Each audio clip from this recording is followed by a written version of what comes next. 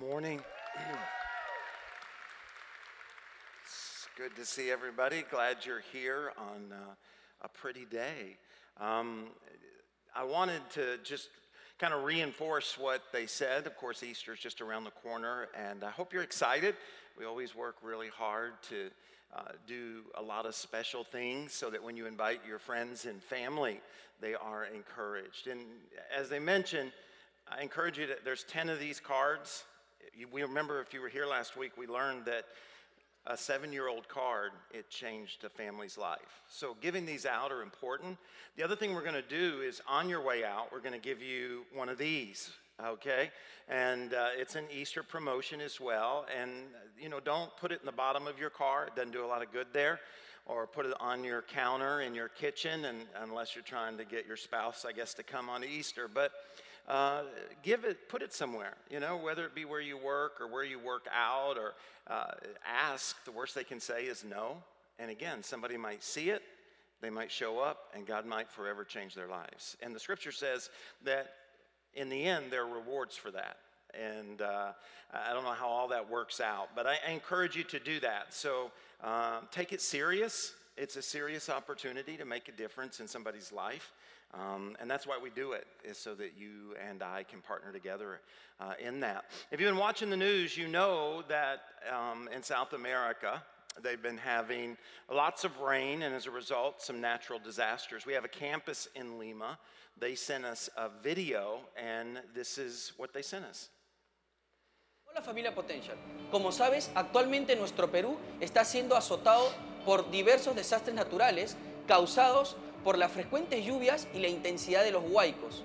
Muchas familias lo han perdido absolutamente todo. Como iglesia no podemos ser indiferentes y tenemos una gran responsabilidad. Es por eso que hemos lanzado una iniciativa llamada Unidos por el Perú, para poder contar con tu apoyo a través de donación y colaboración de productos no perecibles y ropa en buen estado. Si deseas ayudar, contáctanos a los datos que aparecen aquí en pantalla. Contamos contigo. All right, so as you can see, of course, there's incredible challenges. One of the great things about being a part of Potential, you may not know, is the opportunity to make a difference in more than just one location. So we have a campus, 2 campuses actually, in Lima, and they are ministering directly to those folks. Now, we can't, it just does not economically make sense for you and I to get a bunch of canned goods and send it over there. But if you do want to help, you can do that financially, and of course, we send resources, we send money to our campuses over there every month, but this is in addition to that. There's an envelope, it's just a regular giving envelope, just write Lima on it, and we'll make sure that it gets there, or if you like to give online, you can do that as well.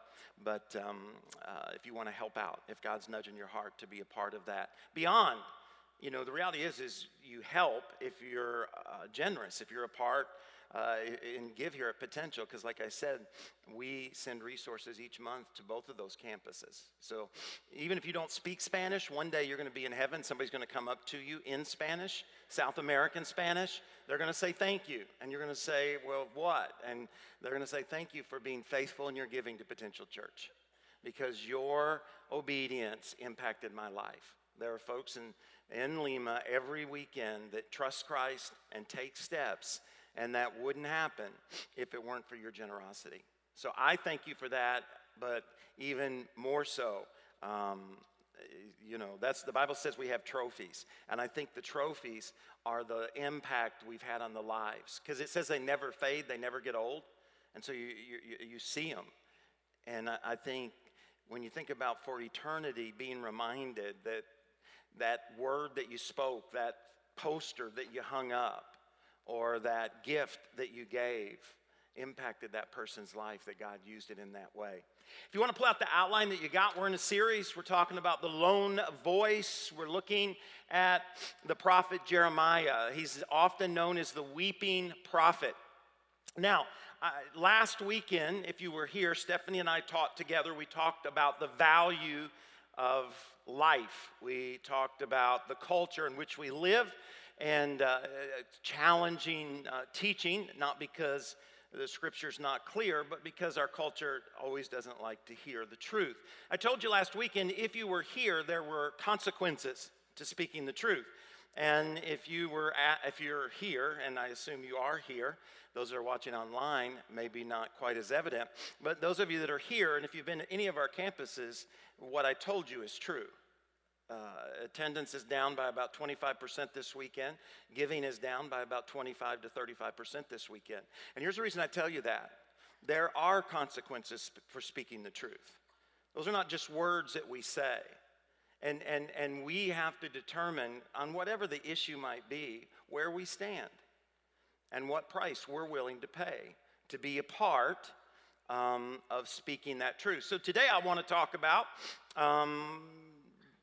chapter 20, and I want to give you a word of encouragement. I don't know whether you need it, but with attendance being down by 25%, giving by about 35% this weekend, I need it. So you can listen as I talk to myself, all right? You know, I don't know if you've ever felt this way, but maybe, like I said, as a Christ follower sometimes here, in the ministry, trying to make a difference in a world that isn't always interested in what God has to say, it gets discouraging.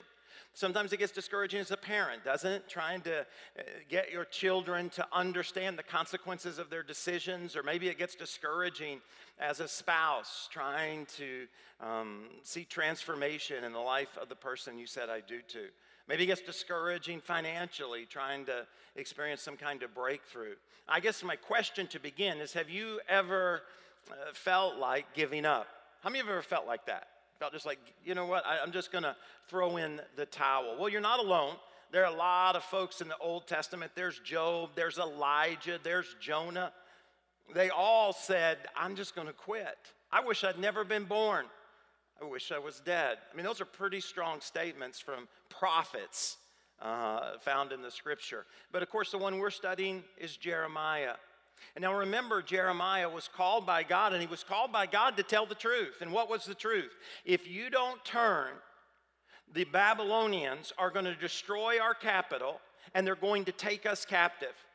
And the people said, Jeremiah, look around. You're the only one speaking this. Look around, we are fine. God is with us. He's built this temple. We are founded on a Christian idea and a Christian mindset. They probably wouldn't have said Christian, they would have said a God or Jewish, but Jeremiah continued to speak. The people didn't like what he had to say. Eventually, one of the religious leaders looked at him one day and had him arrested.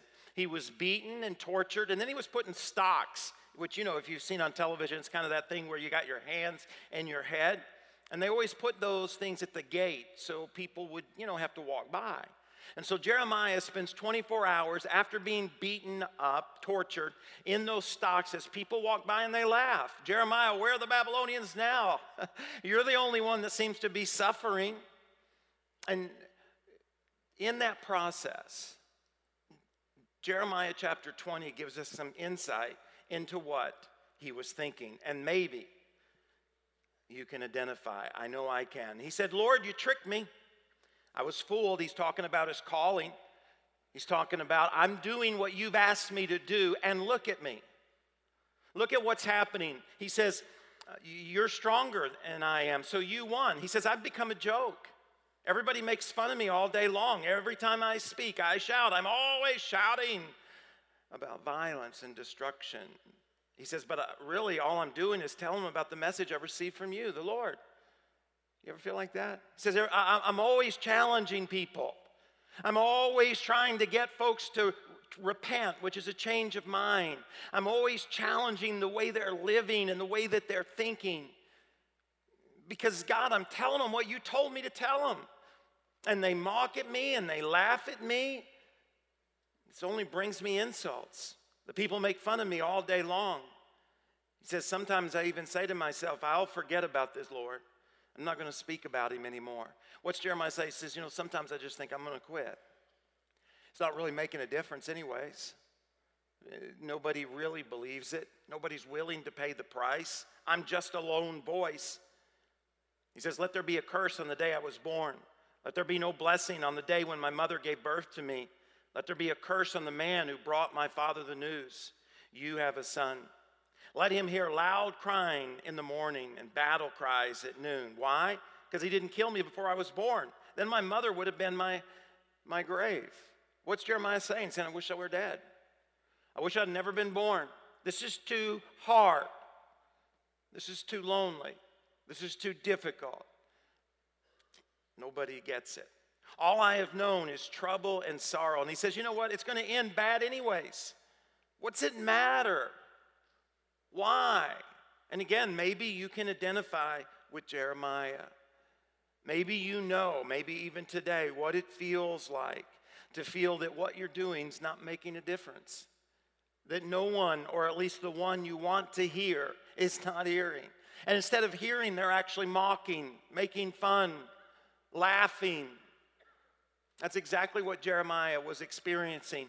But then in verse 9 of the same chapter, look at what it says. But, and you might circle that word but, because that's what God was able to see in Jeremiah, that Jeremiah wasn't even able to see in himself.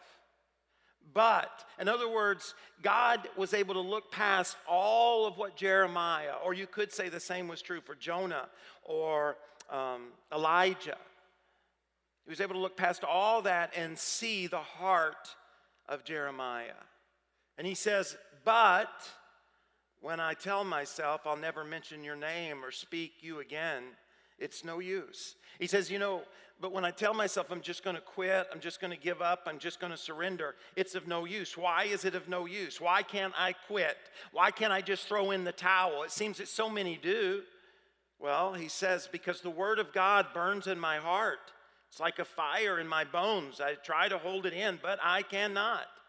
Why can't he quit? Because God's word is a fire deep within him. And so think about this. Every time Jeremiah tells himself, it doesn't matter. They're never going to change. It's never going to be different. It's not even going to end well. Every time he wants to quit, what keeps him from giving up is that deep within his heart is God's word. See, that's why I challenge you week after week to be consistent in your time with God and your commitment to his house. Why? So that when you feel like giving up on your dream, and you will, and when you feel like giving up on your marriage, and you will, when you feel like giving up on ever trying to get your kids to make a change, when you feel like giving up on ever experiencing financial breakthrough, that his word will be deep within your heart that is a fire. In other words, Jeremiah says, I can't quit, and the reason I can't quit is because I know the truth.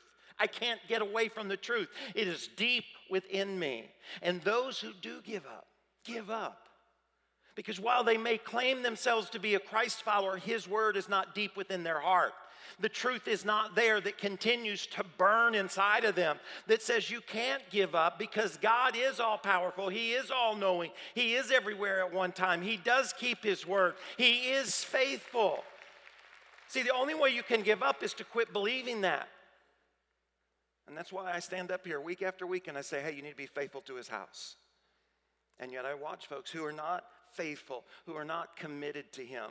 They raise their hands during worship the one time a month that they're here. And you know why that's important? The reason that's important is because when you feel like giving up, you will. Not because you're bad, not because you're evil, but because that word is not deep down inside of you. It doesn't burn so that you can't quit. It wasn't that Jeremiah determined or decided not to quit. It was that he could not give up. I want that in my life because I'm fearful that if that word is not deep within my heart, I will give up. Because there's just too many things on planet Earth that are hard and that are difficult. So he says that word, and I think the word that he was talking about is what's found in Jeremiah chapter 1, verse 5, which was his calling. It was his purpose. He says, I knew you before I formed you in your mother's womb.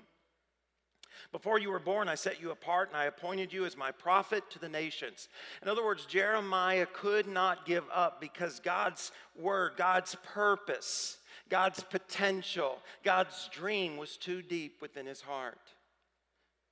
So I think for you and I in 2017, the word that might keep us from giving up, I think, is found in Hebrews.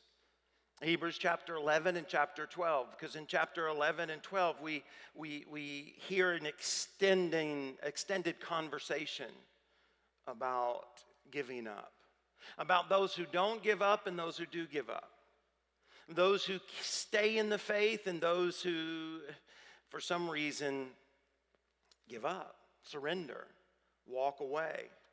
Now, in Hebrews chapter 11, it talks about these different groups. It talks about those like Jonah, who got a second chance. Job, who got back everything he lost, doubled. It talks about Elijah, who didn't die. The Bible says that God just took him up. But it also mentions people like Jeremiah, whose reward wasn't until heaven. And in Hebrews chapter 12, it says, therefore. And what it is referring to is chapter 11. And chapter 11 is trying to remind you and I that we are a part of a much bigger race than we sometimes realize. That the race we're a part of is not just my life. It's not just your life.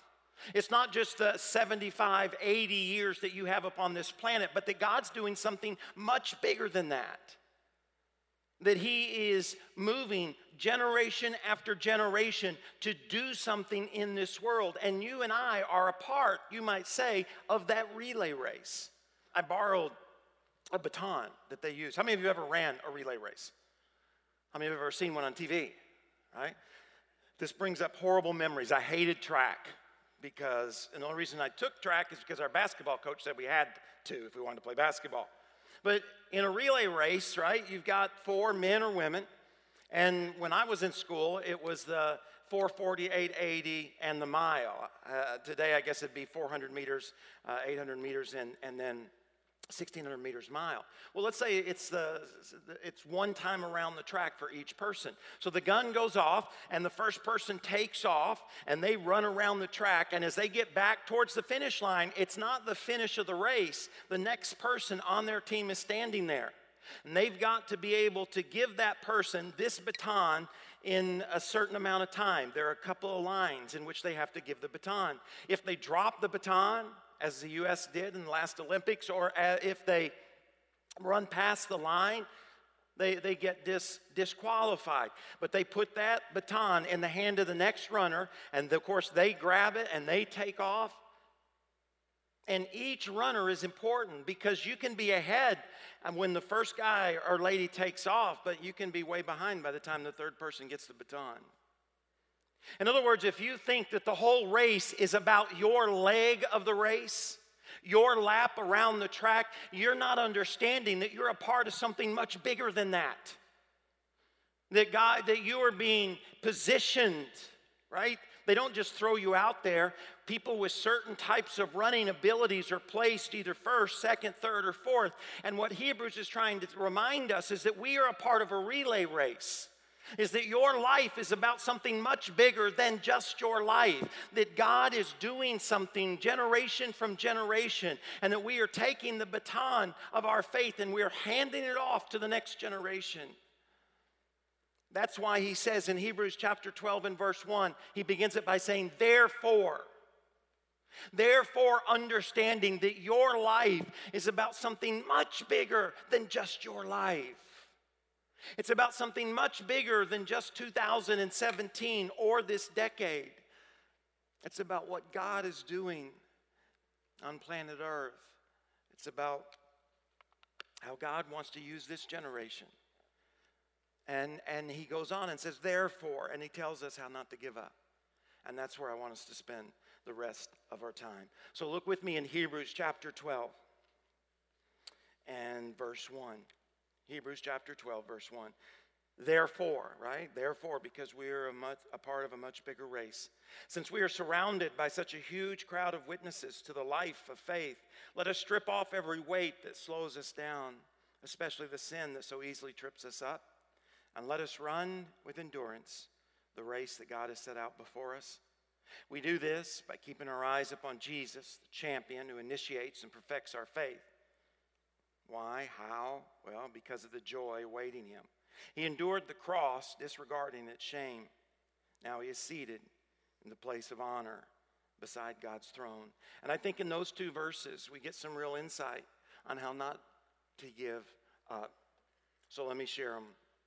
Let me share them with you. Here's the first thing, is that when you feel like giving up, you need to remember that you have cheerleaders. Right? You need to remember that you have cheerleaders. Remember what it said in verse 1? Therefore, since we are surrounded by such a huge crowd of witnesses to the life of faith, you have cheerleaders. Yay, rah. Now remember, these cheerleaders are for you, not just for us. They're cheering you on. They know your name. They know your story. Let me show you a picture of the world's most famous cheerleaders. All right, does anybody know who that is? Yeah, that's the Dallas Cowboy Cheerleaders. And in the 1970s, they became world famous. You guys can go ahead and take the picture down. We don't want anybody to sin, all right? Now, I was doing a little research, and I discovered that the Dallas Cowboy Cheerleaders are not from Dallas. I mean, I looked at the biography of the first three anyways, and then Steph told me that was enough research, but they're not from Dallas. They're not even from Texas.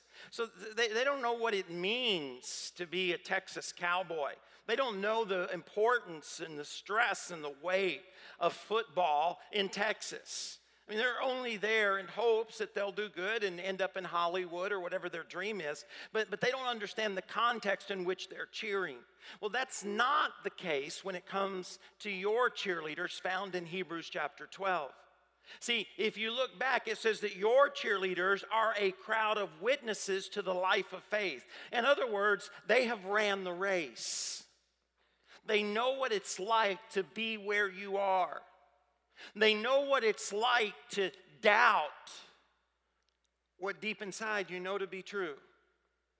They know what it's like to be struggling to take one more step and to not give up on what God has called you to do and what God has, the dream that God has put inside of your heart. They are witnesses. They're not just cheerleaders that showed up. They are folks who have ran the race. Years ago, Steph and I had the unique opportunity to go to Cairo, Egypt, to share the gospel in a place which the gospel is not very freely shared. And a scary time. It was right during the revolution and all that was going on there in Egypt. We also went to the troops in Germany. Some of you might have been here when we did that. And one of the neat things about it was we had a layover in Rome. And one of the things that we got to see while we were there was the Colosseum. And so I took some pictures. Of course, it's not in its the way that it used to be, right? That's the way the Colosseum looks today. But the writer of Hebrews, when he writes chapter 12 and verse 1, he has these type of venues in mind, big Colosseums, the big theaters. Because what would happen is that they would put the Christian without any type of weapon in the middle of that Colosseum, along with some lions and bears. And of course, lions and bears don't need any weapon. They are born with them. They'd put them in there with gladiators as well. And they would take on the Christians. And these Colosseums would be filled with people. Every seat would be taken. They loved their athletics. And so what's in the mind of the writer of Hebrews is he says, therefore, because what you're doing is much bigger, a much bigger race, remember that you have cheerleaders. Remember, you are encompassed around these folks, because what would happen is that as that Christian was facing just unbeatable odds, standing in front of a lion or a gladiator or a bear, that scattered salt and pepper throughout that Colosseum would be other Christ followers. And as they watched their brother down on the field, they would stand and they would say, don't give up. You can stand. We're with you. Stay strong. Fight on.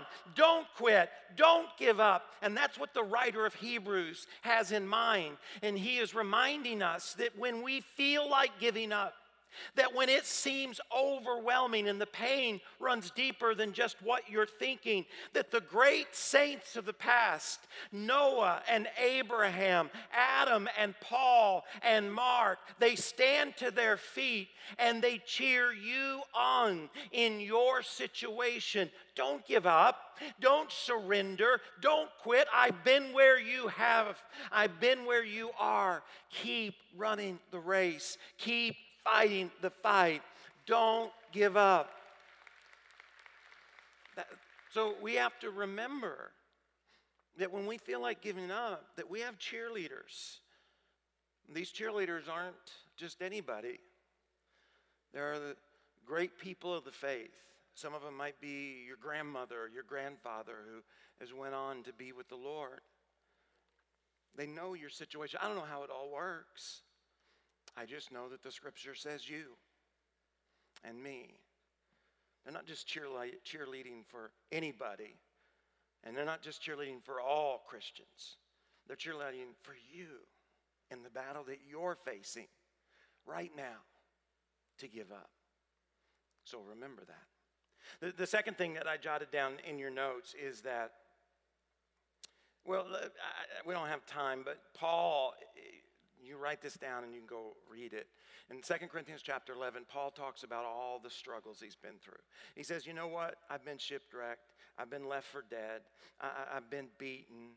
I've been floating out in the water of the ocean for 24 hours. He says, I've been through so much pain in my life. But then in Romans chapter 8, verse 11, he says this, yet what we suffer now is nothing compared to the glory that will be revealed later. And the same thing is true for you, sir. The same thing is true for you, ma'am. I don't want to downplay what you're going through. Paul didn't. He said, you know, I've been through a whole lot in my life, but it doesn't compare to what God has for us in the future. The second thing we have to do is, if we don't want to give up, is to dress like a champion. You notice he says in verse 1, let us strip off every weight that slows us down, especially the sin that so easily trips us up. Now, why do you want to dress like a champion? Well, because you have the faith or the confidence that you're going to be the champion. Why? Because you have a word that burns in you, a calling, a purpose, a reason for which you were created and knit together in your mother's womb. So we have to dress like a champion. Let me show you another picture. This is a picture of the fastest man in the world. He's crossing the finish line and looking at the camera at the same time. That's how you know you're fast, all right? As when you're so far ahead, you can pose. But if you look at him, you notice that he doesn't have anything on just for the sake of it. That everything he has on with the idea that he's going to be the first one across the finish line. In other words, there's intentionality in what he's wearing. He's dressing like a champion because he has the expectation that he is going to win the race. And that's what the writer of Hebrews is telling us in verse number 1. He's saying, dress like a champion. How do you do that? Strip off every weight that slows you down and every sin that trips you up. So there are two different aspects of our clothing. There is that which weighs us down, and there is that which trips us up. Weight and sin, they're two different things. So let's talk about these for a moment. The first thing he says is we need to strip away weight. Now, this is not sin because he differentiates between sin. This is not right or wrong. This is weight that slows us down. Therefore, it's something that distracts us. Right? It's not right or wrong. It's just distracting. Kind of gets you over here. It might be a hobby. Right? It's not like it's an evil hobby. It's just like it's a hobby that distracts you from your destiny or from your purpose, from your calling. So it slows you down. It's like an anchor. See, and the problem with weight is that weight can become discouraging. When you're running and it just seems like you're not getting anywhere, right? When is it the most difficult to lose weight? Is it the first few weeks when you're dropping pounds like this? Or is it later in the process when it seems like, man, I've been going a month and I can't drop any more weight? That's when we tend to give up. Weight, it weighs us down. You know, Years ago, we had a pastor, Sammy Waller was his name, and he came to have a interview to be a small group pastor. Now, at the time, Dan Sutherland was the lead pastor here, and Hal Mayer was the executive pastor. And their interview, they didn't want to just sit across the table and ask questions and things. They wanted to get Sammy in a different environment, see how he responded, maybe something competitive. Or, anyways, they decided to basically kind of go out on the ocean, go fishing, go on a boat ride. And so they had a kind of a speedboat kind of thing. I don't know whose it was, but Pastor Hal went, Pastor Sammy went, and I went. And so we're, out on the ocean. I'd only been here a few months, so I didn't know anything about the ocean either. But we got about, Pastor Hal supposedly was supposed to, but we got about 200 yards off the beach, all right?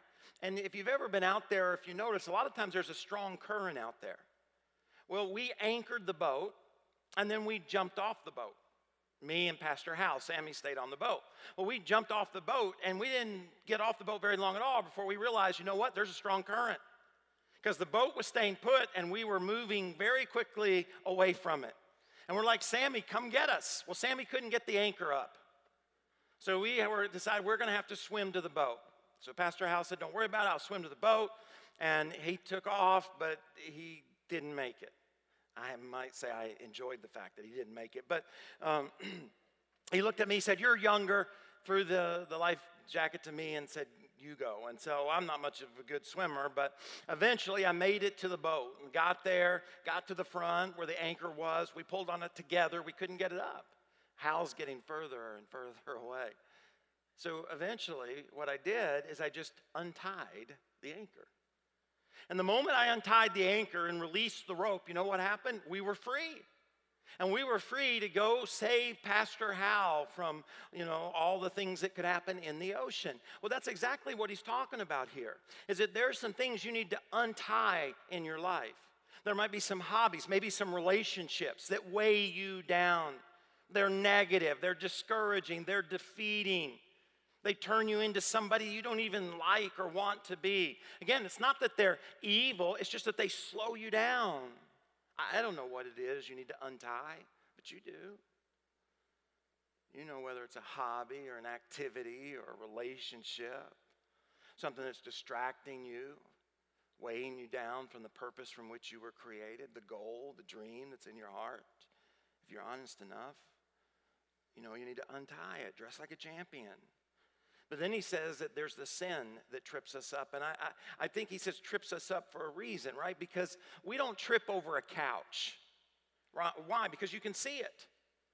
You don't get up in the morning or even in the middle of the night and trip over your couch. Why? You see it. You know where it's at. What do you trip over? You trip over the dog's toys or the kids' skates. You trip over something that is small that you tend to overlook.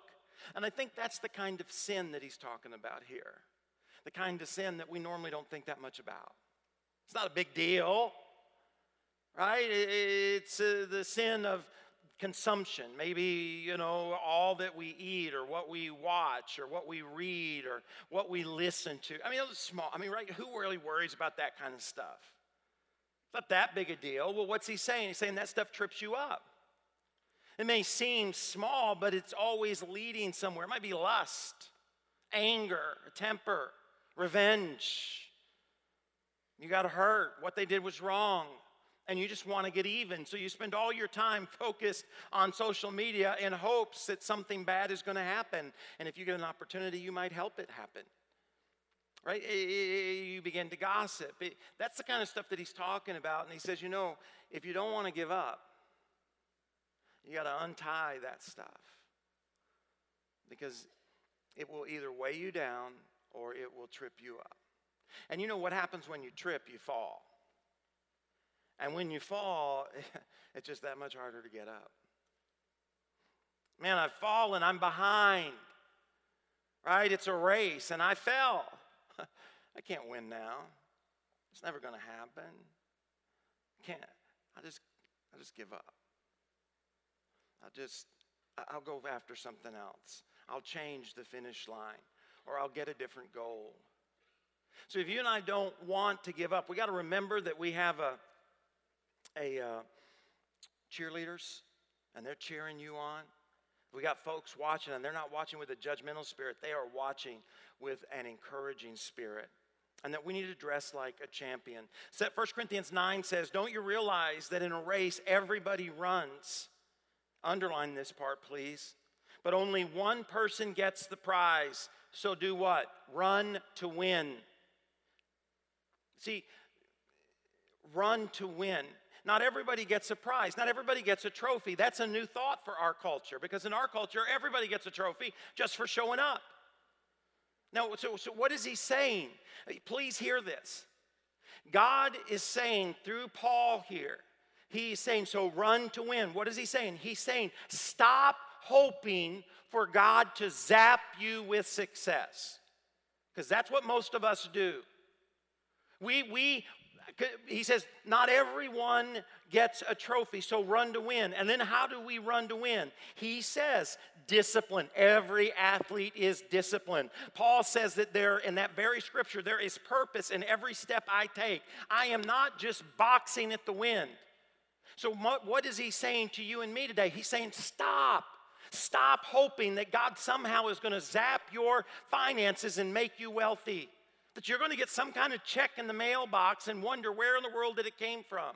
Or that God's going to zap your marriage and all of a sudden you're going to get along. Or God's going to zap your life and the job you've always wanted is going to come. He says, stop it. It's not the way that it works. How do those things happen? Well, God is still the one that does them, but he does them through our obedience to him. Paul says, I beat my body into subjection. Just like every other athlete, I train it, I discipline it so that I will position myself to where God is blessing. In other words, God doesn't zap me with financial blessing, but when in obedience I move to where he is blessing, I experience financial blessing. And so will you. Same thing is true in my marriage. Same thing is true in my career, my profession, my job. I've got to move to where he's blessing. Please hear me. Don't get mad at God because he hasn't zapped you. When in all honesty, you're not living in obedience to him. That's not easy to hear, but every athlete knows that. It doesn't matter if you're Michael Phelps. If you don't train, you're not going to get a medal. And the same thing is true for you and I. We got to dress to win. We got to be obedient. And then the last thing is not only do we have cheerleaders, and not only do we dress to win, but the third thing is what Paul said, we have to run to win. Let's finish this verse 1 and then verse 2. He says, and let us run with what? Endurance. I love the fact that the Bible's right off the bat, he lets us know this is not going to be easy. You're going to want to quit along the way. You need endurance. Run with endurance. Persevere. Don't give up. Don't quit. Run with endurance the race that God has set before you. You don't have to run my race. You have enough energy to run the race that God created or God put in front of you. How? How do we run with endurance? By keeping our eyes on Jesus. Well, what does that mean? Well, he tells us Jesus is the champion who initiates or begins our faith, but he also perfects it. He brings it to completion. How? Because of the joy awaiting him, he endured the cross, disregarding its shame, and now he is seated in a place of honor. So think about this. Jesus had to go through the cross to get to his success. What was the dream of Christ? Our redemption. Our ability to be in right relationship with God. Payment for our sins. And the only way for that to happen was the cross. The wages of sin is death. So Jesus had to take on our sin. He had to pay the price for our sin. So how did Jesus endure the cross knowing he could have gotten away from the cross? He didn't have to go to the cross. It's not like he didn't have another decision he could have made. He could have said, I'm not going to go. I'm not going to suffer. I'm not going to hurt. I'm not going to be in pain. They probably won't appreciate it anyways. They probably won't be faithful anyways. Jesus didn't think about all of our disobedience as he went to the cross. What does it say? It says it was because of the joy that was set before him.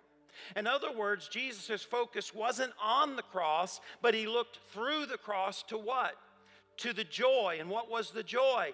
Your redemption. You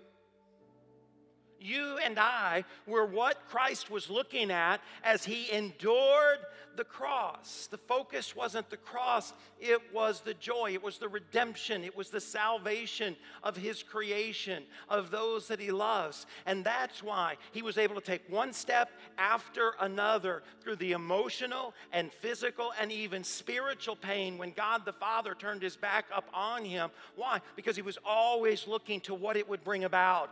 And the only way to bring about that which would give him joy was the cross. And then he calls us to do the same thing. See, our tendency is to get focused on the challenge, is to get focused on the struggle, is to get focused on the pain. It hurts so much. And there is always this doubt that creeps in. What if?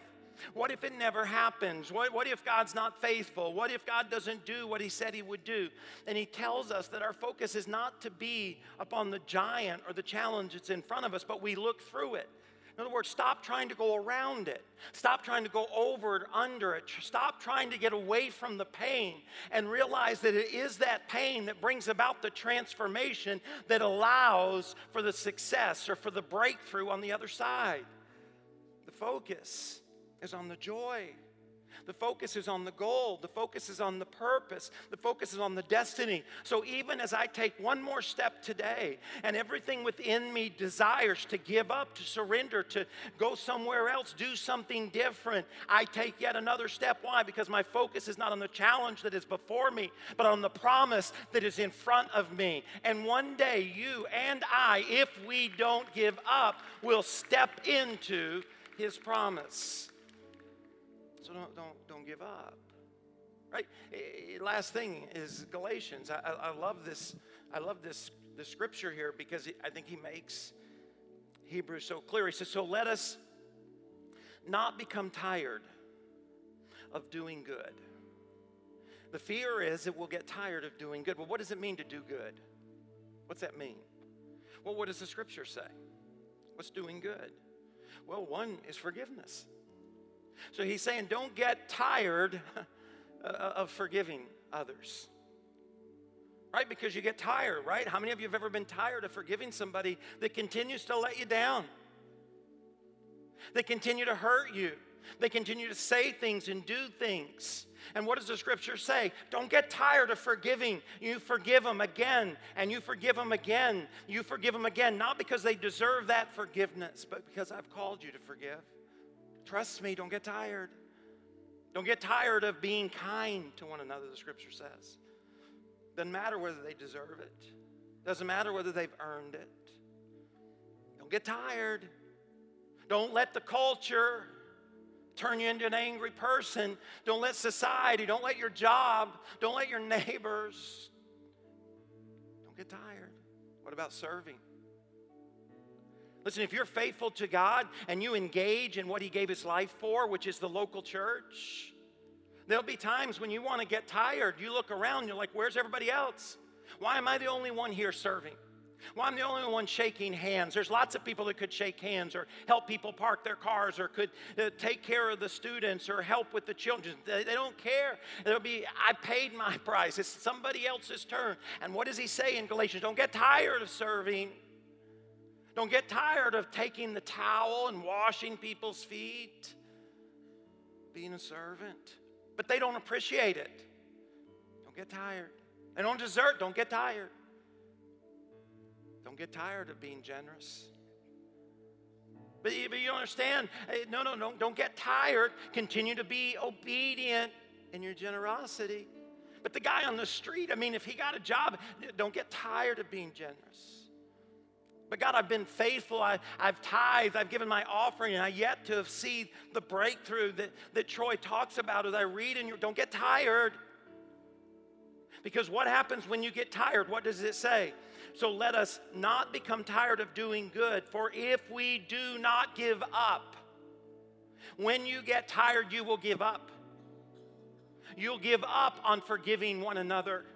They don't deserve it anyways. I'm angry. I'm hurt. And they've done it to me over and over again. I'm giving up on forgiveness. I'm giving up on being kind. No one else is kind. I'm going to give up on serving. I mean, if they want it done, then they can show up and do it. But I'm tired of doing it for everybody else. I'm going to give up on being generous. Why am I the only one? Do I have to pay for everything? Do I have to make sure that this is done or that? I'm just going to give up. I mean, that's what he's saying. He's saying, hey, so let us not become tired of doing good, for if we do not give up the time, and you might circle the word time, that's why most people get tired and give up. It's because God doesn't do what we want him to when we want him to. Time reveals your faith, doesn't it? Right? When is it most easy to doubt? When God's timing's not mine. There are things right now that I so badly thought in my life would already have happened, and they haven't. It's hard not to give up. It's hard not to quit on those things. But he says, do not give up. The time will come when we will what? What's it say? We'll reap a harvest. That's the promise. The promise is if you don't give up, it's not an all-conditional promise. In other words, what I mean by that is that if you give up, you're not going to reap a harvest.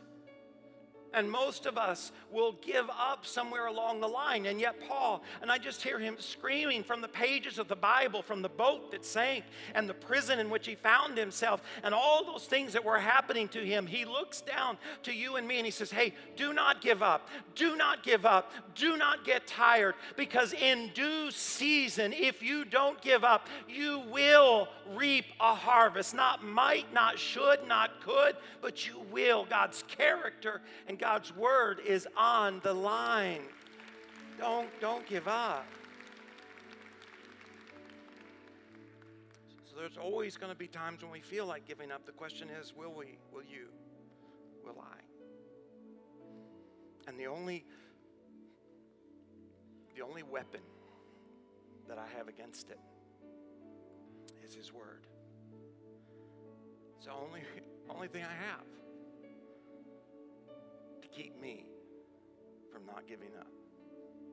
It's his word that burns in my heart the truth of what he says in Hebrews and the truth about what I know to be the call on my life. And I hope that the same is true for you. Would you bow your head? Father, I thank you for these folks. I thank you for their commitment to you. I thank you for their faithfulness to you. I pray that your word, I pray that Steph and I's heart, that they would experience it. I pray we won't quit. We may get frustrated. We may say a bunch of things. God, please help us not to give up. Ultimately, for your glory, for the kingdom's sake, that the world might be impacted, that our families' lives might be changed. In Jesus' name, amen. Amen. All right.